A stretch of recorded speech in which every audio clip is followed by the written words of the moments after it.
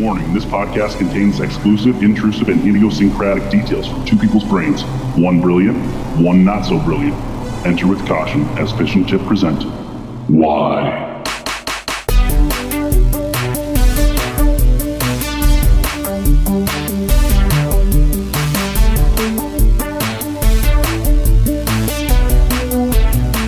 Welcome to Why, the second one, presented by Fish and Chip. I'm Chip Daly. That's Dan Fish over there.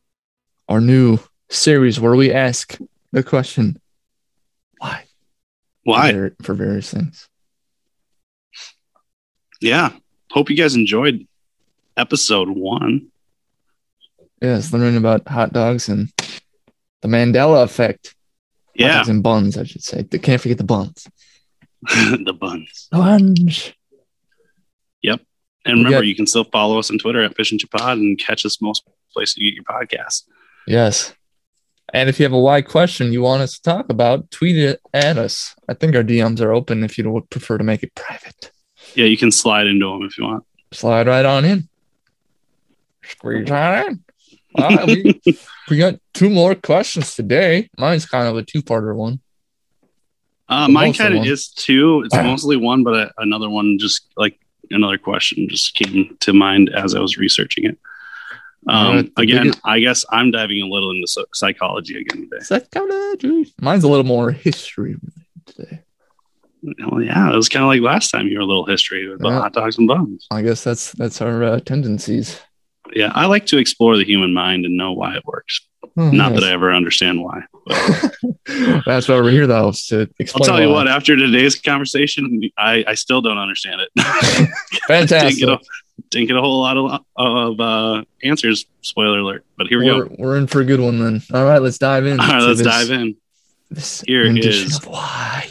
My question of the day. Why are yawns contagious? You ever noticed when somebody yawns, then a bunch of people around them start yawning normally? Yes.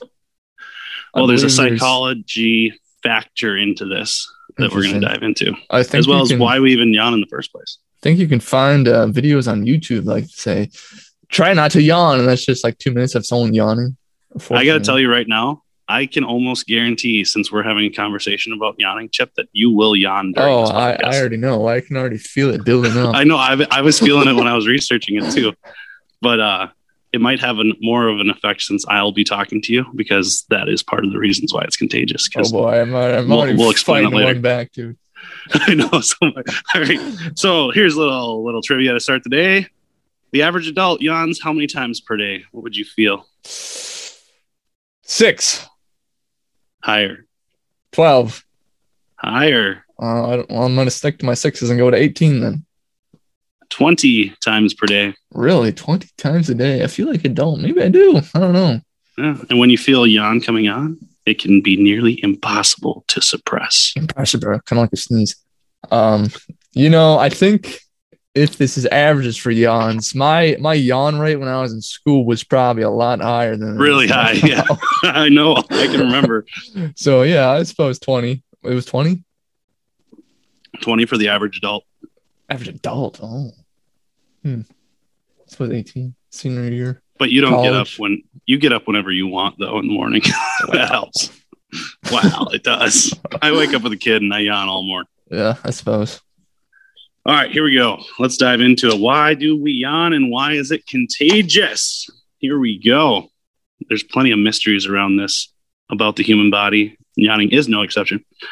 We typically think yawning is an indication that we're tired or bored, but some people report yawning more frequently when exercising or singing. So it's not just a sign that you're sleepy or bored. Oh, dude, I yawn all the time when I exercise.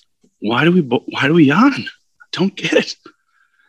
But also it seems that it can be contagious. Oh, sorry. Got one coming. Sorry. So contagious, in fact, that you don't even have to see another person yawning to yawn yourself. Sometimes all it takes is just hearing a yawn or thinking about one. You may even be yawning right now. Yawn. How many people am I putting to sleep in a car ride right now? Maybe we should have saved this question for the end. Note to self, do not listen to this podcast while driving, at least this segment. Okay, so let's dive into why we yawn first before we discover why it's contagious. So basically, why we yawn. Experts classify this is from an article by Katie McCollum from Houston Methodist Learning Medicine on Health. Experts classify yawns into two types: a yawn that occurs on its own, which is called spontaneous yawning, or it can be contagious yawning when you see somebody else do it, basically causing you to yawn. So yes, it is contagious, but why? We got to dive into it. Okay, here we go. Oh, got a big. Oh, there it was. There it was. First one. Let's keep track. Here's what the article states. As it turns out, we really don't know why we yawn. Weird. See, I told you I'm not going to have a whole lot of answers here. Some theories, however, are that yawning helps wake your body up, bring more oxygen into your bloodstream, aka brain, keep your lung tissue lubricated, or it may help your brain temperature regulate. Which, when I was growing up, I mean, it's always like kind of just a myth versus fact, you know? Like, I was always told, like, the brain needs oxygen. That's why you yawn, you know? Yeah, that's kind of what I heard too. Is like you yawn when you're not breathing enough, basically, or your oxygen's low and you're kind of just slouching and, you know, that sort of stuff. Yes.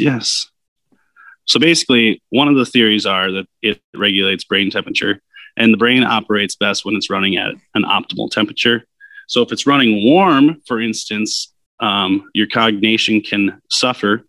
As a result, the body has several ways to change and regulate the temperature of the body and also the brain, which can include sweating, shivering, widening and narrowing of blood vessels, and triggering behaviors that cause you to seek cooler or warmer air. So basically, your brain subconsciously will tell you to go someplace cool if it's too hot, or vice versa. If you're too cold, it'll tell you to go somewhere warm. This is an example of this is swimming in the pool in the summer heat or putting on some cozy socks in the winter. But the body of research supports this theory. Not only have animal studies shown that yawns are often preceded by rising temperatures in the brain and following by a reduction of these temperatures, but a correlation between ambient air temperature and the likelihood for people to yawn also exists. Basically, what they're saying is yawning also occurs in animals, which you've seen like your pet dog or cat yawn before, right? Oh, yes. Yes. Diving over into a different article by Teresa Carey from PBS.org. There you go. Excessive carbon dioxide and other chemical changes, such as a drop in oxygen or increase in a compound called adenosine, also act as yawn gates, quote unquote, said James Giordano, a new neuroethicist. There you go. And neuroscientist at Georgetown. These chemicals send out a signal that triggers a yawn. Basically, by yawning, we compress the muscles of the face, driving oxygen-enriched blood to the brain. So that's just a bunch of people backing up the fact that we think that the brain needs to regulate its temperature or increase its oxygen flow, basically, is what the main beliefs are for why we yawn. Interesting. Which, I mean, it all makes sense, but none of this can be actually proven, apparently. So we don't know why we yawn. Oh, we're getting there. We're going to get there. I got a little ways to go yet. Oh, boy. All right. Strapping back in. Okay. There was a Zhu-Feng Chen, director at Washington University Center for the Study of Itch, has conducted research on social scratching in mice. This is basically like, why is it contagious? Now we're diving into. So when showed a video of a mouse scratching itself to other mice, the mice began their own scratching within 5 seconds, reflecting the behavior of the mouse of scratching itself. They were 5 times as likely to imitate the scratching related to control animals. So normal mice just in a pen not being showed a video, basically. So Chen said, when animals mimic each other, they must be recognizing a useful behavior without thinking. They decide this behavior must be useful, so I better do it. Chen said that this behavior could save energy and protect animals against disease. For example, since wild animals don't live in sanitized environments and are often exposed to biting and stinging insects that could carry disease, this mimicking could be helpful to helping them to ward off an infection. Social bonds, too, may be enforced by yawning. and other forms of imitative behavior, he said. So, yeah, interesting there that you can show a video of a mouse scratching itself and other mice want to scratch themselves because they think it might be a useful behavior. So that's one given example of why we might copy people yawning, because they think it's a helpful behavioral tactic.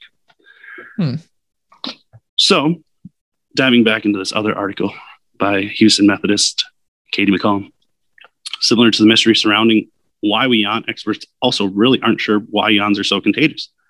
What is known is that spontaneous yawning, for whatever reason it may occur, is an ancient evolutionary considered behavior shared among many vertebrate animals. Contagious yawning, however, seems to be isolated to just a few animals, including non-human primates and domestic dogs. So the only things that it said yawning is contagious to, or the only species that are contagious of yawning, is basically humans, primates, and domestic dogs. That seems very strange that dogs are in there.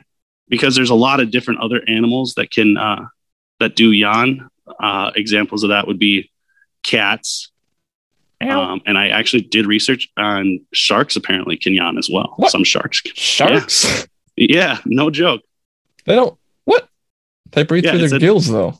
Yeah, but it says they'll have like a long breath of whatever. I don't know. Interesting. I read something on one of these articles. You read something on the internet, so it's gotta be true. No, it was on one of these two articles. I'm telling you the truth. Huh. Maybe I'll find it as I continue to read here. It's the most fascinating thing I've heard in a week.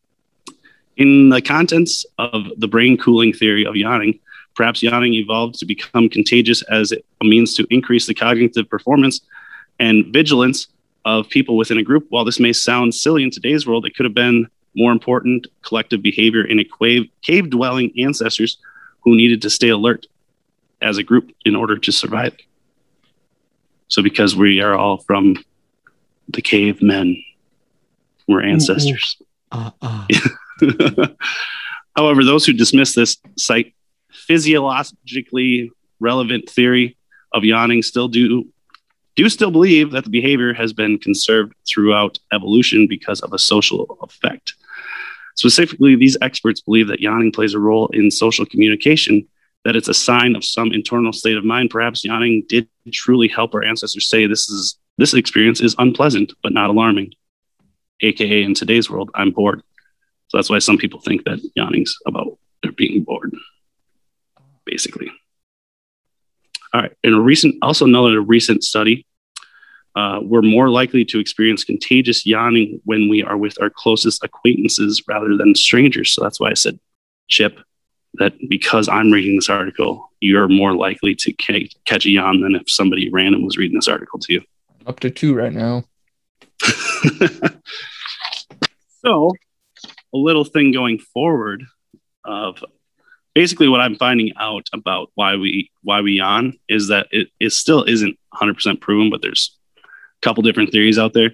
And as far as why it's contagious, it could be because of like a long developed habit of why it's contagious, as far as like we copy what other people are doing because what they're doing obviously might be helping them in that situation. You know what I'm saying? Yeah. So we copy that. So, or it just might be personality mirroring. I was going to say, like when one person. The struggles of not seeing each other's faces. If you don't know, we are not together. I was going to say, like you said, you seem to be more contagious, or yawns are more contagious when it's with someone you trust. Yes. So I think it's kind of maybe like subconsciously like, oh, I trust this person, they're yawning, so I think I'm free to do so. Yes. So next time you yawn, Chip, think about whether you're tired, bored, or neither, as well as whether you're yawning on your own or yawning because it's on your mind. You may even try to decide for yourself which theory of yawning you believe in most. Dun, dun, dun. I don't believe in any of them. Just kidding. But anyway, I was going to get into what is it called? Personality mirroring. So like, for instance, the group of people that you surround yourself with, whether that's a friend group or whatever it might be, or the people that you're around the most, apparently humans or most types of animals even tend to copy what the other people are like in that group. So for instance, like,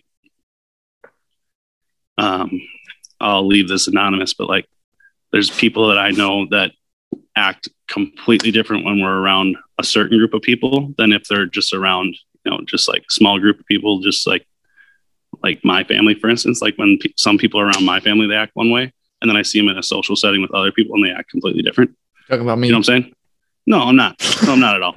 I feel like that's a lot of people. But like, yeah. Like you might hang it. Like you might be a 35-year-old male. This is just like an example.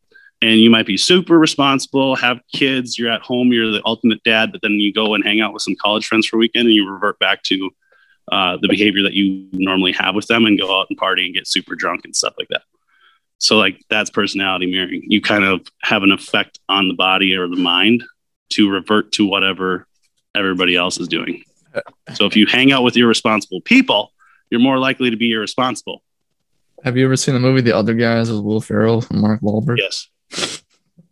I don't remember the whole thing with Will Ferrell, but he used to be like a pimp or something. Yeah, he used to be a pimp. And then he's having dinner and it starts flashing back to him with something. I don't remember why. But he's like, Gator needs his gut. And then he says stuff to his wife that he's never said before. Yeah, because he reverted back to his pimping because something triggered that. Yes. Yeah, that's basically like personality mirroring. And yeah. So the last thing I'm going to say, if somebody, it's proven that yawns aren't just the only thing that's contagious. Other things in society, viruses. No. Yeah, I mean, yes, but I mean, like other things that people will do, like we just mentioned, like whole pimp thing, the whole drinking thing with your college friends versus being super responsible when you're around your family, yada, yada, yada. If someone flashes you a nice smile when they're walking by, even without thinking of it, you're more likely to smile back. Did you know that? So if you want to be super cool and be like me, where you want to like manipulate people without them knowing that you're manipulating them, because I think that's fun, AKA people watching, walk through a store sometime and smile at them. Well, granted, it's hard now because we got masks on. Yeah. But like if you give somebody a smile as you're walking by, even if you don't know them, they'll probably be looking like all mad. And then all of a sudden they'll look at you and they'll smile back at you without really trying, without even knowing that they're doing it. People. Yeah. Basically, that's a form of social communication, and it appears that people who are more empathetic or are more likely to have this social mirroring. This AKA you, Chip. Yes. It's made me think of something else that kind of pertains to this, not necessarily, but if you're out like at the mall and you walk by someone and you make eye contact and you nod at each other, you're more likely to nod down to someone that you don't know. And if you see someone that you know, like if you're passing someone in the hallway at school, you're more likely to nod up. That is totally true for me. Yeah, absolutely. I think it's true for most people. I don't remember where I read that, but then I started thinking about it. I'm like, yeah, that's totally true. Yeah, I'm gonna be that guy now for like the next month that just like goes and manipulates people and see what their behaviors are. Yes. But anyway, so to finish up the question on why we yawn, there's multiple different theories on that. But as far as why is yawning contagious, we really don't have a terrific answer for it, is what it comes down to. Like it could be that it's ancestral and it's a learned behavior. It could be that we're personality mirroring because we see other people do it, because that like creates this thing in our brain that says, hey, they're doing it, and for survival, I need to do that too. So there's no real. Great. Answer. You just wasted 20 minutes of our time. Okay, bye. I'm just kidding. Well, I answered the question that there is no answer. All right. Well, we'll come back segment 2 and we'll find out what question 2, find out what Chip's got next. So what are we talking about today, Chip? We are talking about animals. What about animals? More specifically, national animals. And more specifically, why did some countries, such as Scotland, have such a crazy national animal? I don't remember if... Are you going to enlighten us on what that animal is? Oh, yes, I will, but I want to keep you in suspense. Ooh, okay. I don't remember if were you and I talking and we determined this or found this, or did I just randomly find it? What Scotland's animal was? I told you this. Okay. I found this on actually, it's weird how I found this. Actually, remember I sent a picture to you of a Go-Gurt, a thing of Go-Gurt. Yes. And this Go-Gurt thing had like a weird fact on each tube. And the tube that I was allowing my kid to have, all of a sudden I read it and it said, "This animal is the animal of Scotland." And I'm like, what? Yeah. This can't be real. So I had to find out picture why. And I looked it up and it's actually real. Yeah, totally real. You might already know this if you're listening. Should I announce it now? Yeah, sure. So their national animal is a unicorn. And I was like, unicorns aren't real. Yeah, I was like, what in the world? How did this come to be? So I was like, why? And then I told you I'm going to find out why. And you're like, well, why do we have national animals anyway to begin with? Yeah, like what purpose do they even serve? Yeah, exactly. So I found out why. Outside of like knowing what they are, like they're not like a mascot. Nobody, no. You know what I'm saying? All right. So yeah, I kind of found the answer to both of those. Let's dive in. So if you're not familiar, a national animal, it's usually there's a bird or a mammal, sometimes a fish. It could be a combo of all three. Some places have like 4 or 5 animals. So, I mean, as an American, we all know our national bird is turkey. That was the runner-up. But the bald eagle, or like in Minnesota, where we are, we know our state fish is the walleye. Or the state bird of South Dakota is the ringneck pheasant. There you go. So why? Why do we have those animals representing a state or a country? Do you know America, United States, has a national mammal now? Really? I didn't really realize it. Like, I think I kind of knew, but I didn't. Do you know what it is? Want to take a guess?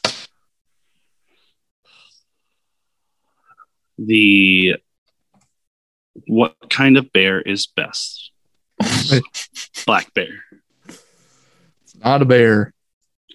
Probably like some sort of buffalo, cow, or I'm gonna go with those. Maybe a sheep. Close enough. Yeah, it's the American bison, as I would pronounce it, or bison. Bison. The bison is the national animal of the United States. National mammal or animal? Well, I guess mammal or animal. No, probably mammal. I mean, our animal is the eagle, I thought. Yeah. So why? Most nations, or I shouldn't say most, many of them have at least one to represent. So why? I found an article by a student at the London School of Economics and Political Science, so I think he's trustworthy. He got second place in a research competition for this. His name is Jintao Zhu. He said the idea of using animals goes all the way back to ancient times with totemism, or totems, like the classic totems you see stacked. Yep. Like usually like an owl or like a bear, usually made out of wood. You know what I'm talking about? And I thought of something else just right now. Is it relevant? No. Okay.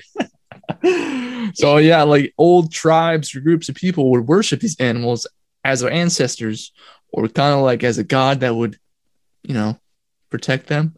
So that's kind of how that started. And then I thought of another example of ancient Egyptians worshipped cats. So that's kind of how this idea started.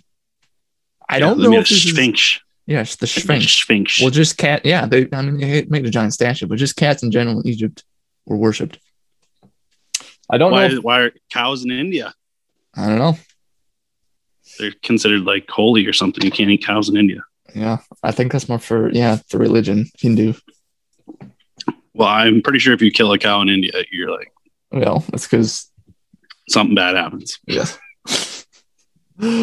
Anyway, I mean, so it goes back even longer. These were just some of the big examples of kind of how it started with worshiping. But in medieval times, the Middle Ages, around the 12th century, in England, they established their royal arms. So kind of their symbol, which features the lions, as you might know. They're golden lions on like a royal red background. They weren't necessarily the first to do it, but it's kind of a famous symbol, which they still use today. 3 lines. There was at 1.6 lines, and then things down to 3 now is kind of the standard. But you might be thinking, wait, England and lions? There's no lions in England either. So how did that happen? Well, almost at about the same time. Captured them. They captured them. Maybe. Almost around the same time on the other side of that, not a continent, the other continent neighboring them. You know, China, they're kind of famous for dragons. They used a dragon as a symbol. Dragon's not real. Yeah, exactly. That's not real either. So these were kind of like their banners to represent the team. They're not, I'm going to say teams. Their nations more for like, almost like a battle. Kind of like you'd see in Game of Thrones or Lord of the Rings, you know, they kind of march with their flag when they go to battle or represent. Ride for Rohan. Yes. It's usually an animal. A little tangent. There was a rumor when I was researching this that there were at 1.3 lions kept near the castle in England. I cannot confirm that anywhere else, so I don't know if someone has made that up, but it could be true. They captured them. Yeah, so maybe that's what happened. But I also read that there were some sort of lions in England in the BC era, but they went extinct. But that was much before this. Anyway, so around the Middle Ages, as they call it now, medieval heraldry, or a herald, the system, the definition is the system by which coats of arms and other armorial bearings are devised, described, and regulated became popular. So basically, representing your country with a symbol. Animals became that symbol. The lion back then was still seen as a symbol of bravery and courage, and that's what England wanted to be known as. So they stuck with their lions, even though, like I said, there were no lions in England. They kind of wanted it to be fierce and courageous. And yeah, and then as time went on, other nations also chose animals to be represented for, and they all kind of stuck to like the fierceness of an animal. So the Roman Empire of the 14th century had a black eagle on a yellow and gold background, which Rome still uses today. Their country, Italy, has a wolf, but I didn't go into that. But the classic looking Roman eagle is still used. So it all kind of started in the Middle Ages, basically as a banner system to represent their country. And there were studies done that having like a fierce animal could help encourage the people as a whole of that nation to be like, oh, my country is a lion, so I am strong like a lion sort of thing. Or I'm quick and something like an eagle, whatever eagles do. So that's fly, jumps off a cliff. Yeah, I can fly like an eagle. Not the song. So yes, during that time, many were chosen because they wanted to be depicted by that animal. But then as we get closer to the modern era, nations just kind of started choosing animals that represented their country specifically, that were native there. Like Costa Rica, their national animal is a sloth. And Canada has a beaver. Not quite the fierce level that you would see, but it's a good representation. Like if you think beaver, you'd be like, somewhere north, Canada probably. So that's kind of how it came to be now. It's just an animal that is basically native to your land. There are still home and native land. Yes. So it started as a banner system to, kind of encourage your people, has turned into like representation. Countries being like, hey, I want an animal too. Well, we have beavers here. Sounds good to me. All right, so then Scotland. We got to get into Scotland. We got to get to the Scotland. So that was kind of the backstory of why we use animals. But Scotland, they're like, well, I want a unicorn. Why? Why Scotland? So there are other countries that also use mythical creatures. Lebanon has a phoenix. Wales has a red dragon. You might recognize their flag. They have the red dragon on it. I think it's kind of like a creamy white with a green bottom. Wait, isn't the phoenix considered a god? A phoenix is a bird that bursts into flames and dies and comes back. Yeah, but I thought like it's considered godlike too, like the god of Ra. Oh yeah, Ra's the god of the sun. Basically, and, like the phoenix thing. Related to that. Yeah, probably. I think so. Okay, continue. Sorry. No, that's fine. So why? Why the unicorns of Scotland specifically? According to the Scotsman, their title is a new source you could trust since 1817, so I'm going to trust it. Stated that according to folklore, the lion and the unicorn hated each other, a tradition going back to the ancient Babylonians in 3500 BC. I get it now. So yes, Scotland and England, they're on the same island type thing. So the Scots were like, well, if you're a lion, we want to be your enemy and use a unicorn. And at the time, unicorns were not like in today's world, the unicorns are always like rainbowy and glittery. That's not what they were back then. They were like tie like things on horses' heads to like spear their enemy. That'd have been smart. That would have been smart. Maybe they would have won the wars. Maybe they did use narwhal tusks as a cover up for unicorn horns, though. Like when they'd find them. The unicorn of the sea. Yes, basically. Back then, unicorns were seen as symbols of purity, innocence, and power. The purity and innocence is probably still relevant today, but the power, maybe not so much now.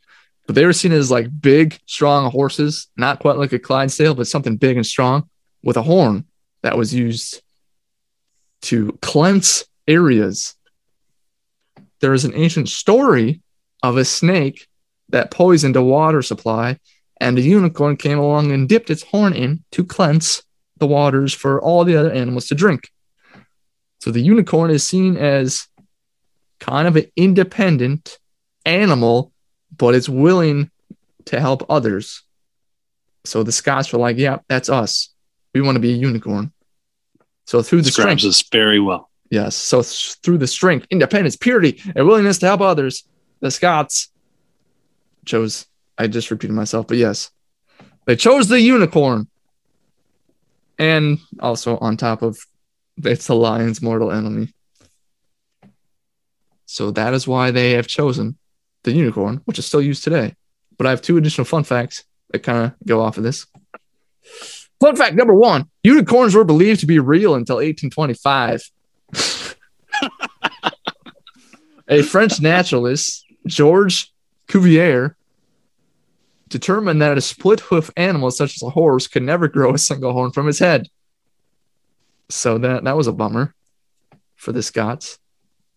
And then fun fact number 2, in 1603, King James VI of Scotland became King James I of England and united the two nations, which is known as the Union of Crowns.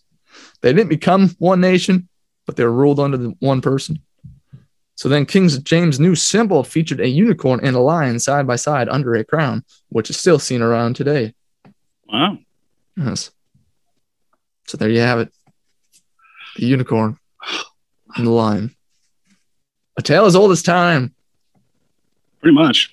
Not quite as fun as the hot dogs, but found it. I really thought this was going to be like something crazy weird. Ass story, but no, this is all very like it all makes sense. Makes sense now. Yeah. Like, this is actually very logical. Everything that they did behind deciding on this. Yeah. Whereas I was thinking they were going to be like, well, we love our daughters, so we decided to go. Yes. Or two nobles got drunk and are like, let's make our animal a unicorn. Let's do Their it. Their horns can pierce the sky. Yep. Not quite the unicorns you see today. Not quite. Not quite. So good research there, Chip. Thank you. Why? All right. I just can't help but think that. It's too funny. Well, hopefully, Jan, and hopefully you'll learn something today on the Fish and Chip podcast. We will be back again next week with some more questions. Remember, check us out on Twitter at FishChipPod. Hit us up if you want us to talk about any topics that you come to mind that you want to know some stuff behind, or think that it would be, or something that you might actually know already that you want us to have to research and find out about, that everybody else should benefit from. Yes. On Fish and Chip Pod, at Fish and Chip Pod on Twitter. We're on Spotify, Anchor, Apple Podcasts, Google Machine, Amazon, most places you get podcasts. I want to add a asterisk real quick. All this information you've heard is as accurate as we think it is. It might not be 100% accurate. Yep, that's our disclaimer. Yeah, disclaimer. That's the word. I just want to throw it out there. So if you want to go do a book report now, do not take us word for word. Exactly. But it's close enough. Don't use this on. Don't cite us. At least don't cite us. All right, we'll be back next week, same time. New questions. Fish and Chip Pod. Bye. Bye, Dan.